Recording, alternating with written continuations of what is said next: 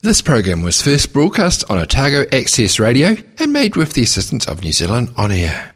Well, Keep Dunedin Beautiful is a group of volunteers and others committed to projects that encourage us to take pride and care for our environment. And to that end, they want to encourage people to acknowledge some of the great work that's being done by entering in the Keep Dunedin Beautiful Awards for 2016.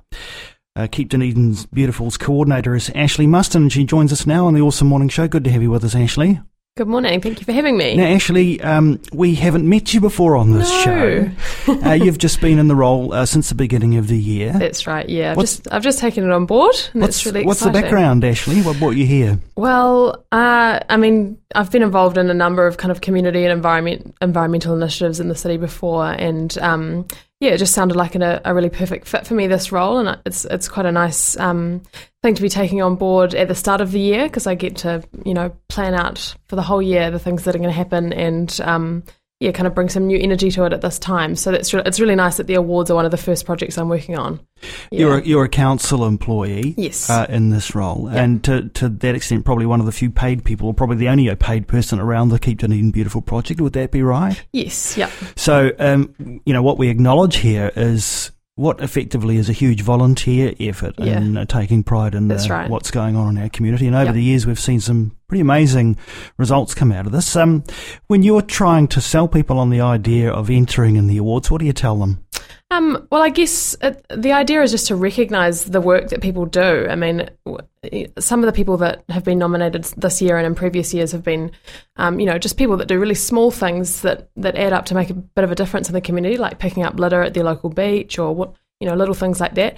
On the other end of the spectrum, we've got people who, organise big projects and, do youth education programs and tree planting projects, all kinds of things. So it's a big spectrum that we're wanting to capture, but the idea is really just to recognise those people that do take the time and the effort to formally or informally do those actions that do make a difference for Dunedin. So tell us about the mechanics of the Keep Dunedin Beautiful Awards for 2016. Different categories, for example? Yeah, sure. So we've got, the Keep Dunedin Beautiful Awards encompass Keep Dunedin Beautiful Awards and Keep New Zealand Beautiful Awards. So there's a number in both of those sections. So Keep New Zealand Beautiful, we have sort of outstanding service, recognition, special activities and appreciation. And Keep Dunedin Beautiful just have like merit, commended, highly commended, a special award for people who adopt a spot, which is one of our volunteer programs, and then the two big awards are the Pod and the Taylor Community Award.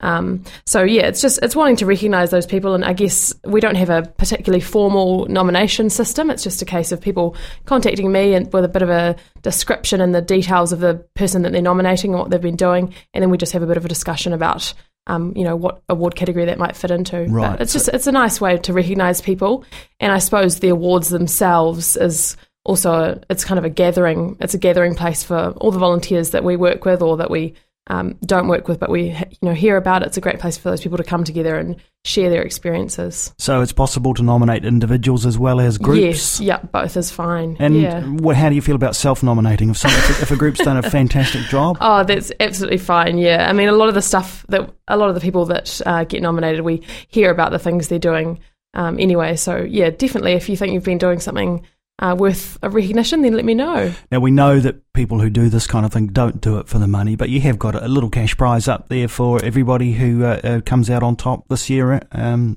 Yes, the top awards have a little cash prize, but yeah, it's more about just that recognition. So we have 2 trophies for the 2 top awards as well, but everyone else that enters a nomination, the nominee will receive a certificate, and we have kind of, a bit of a ceremony there for them. Without wanting to point to any particular projects as being ones that might be winners, for example, just in the time that you've been there, what's the kind of range of things that you've seen and maybe some of the projects that have particularly impressed you?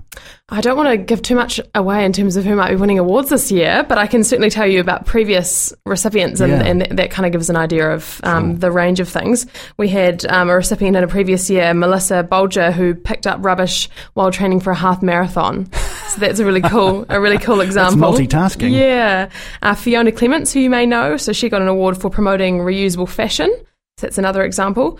Sawyers Bay Skill built a hothouse made from used plastic bottles, And last year, Blue Skin Youth and Amenity Society constructed a community walkway at Waitiri. So there's a huge range there. We give things like merit awards for people who, they might sort of look after an area on their street and make sure that if a graffiti or a tag pops up, that the correct people are made aware of that and it's removed. Or it might be that somebody has sort of a Girl Guides group that go and do tree planting. So huge spectrum of stuff, and we're just wanting to capture and acknowledge all those people that do that work. Yeah.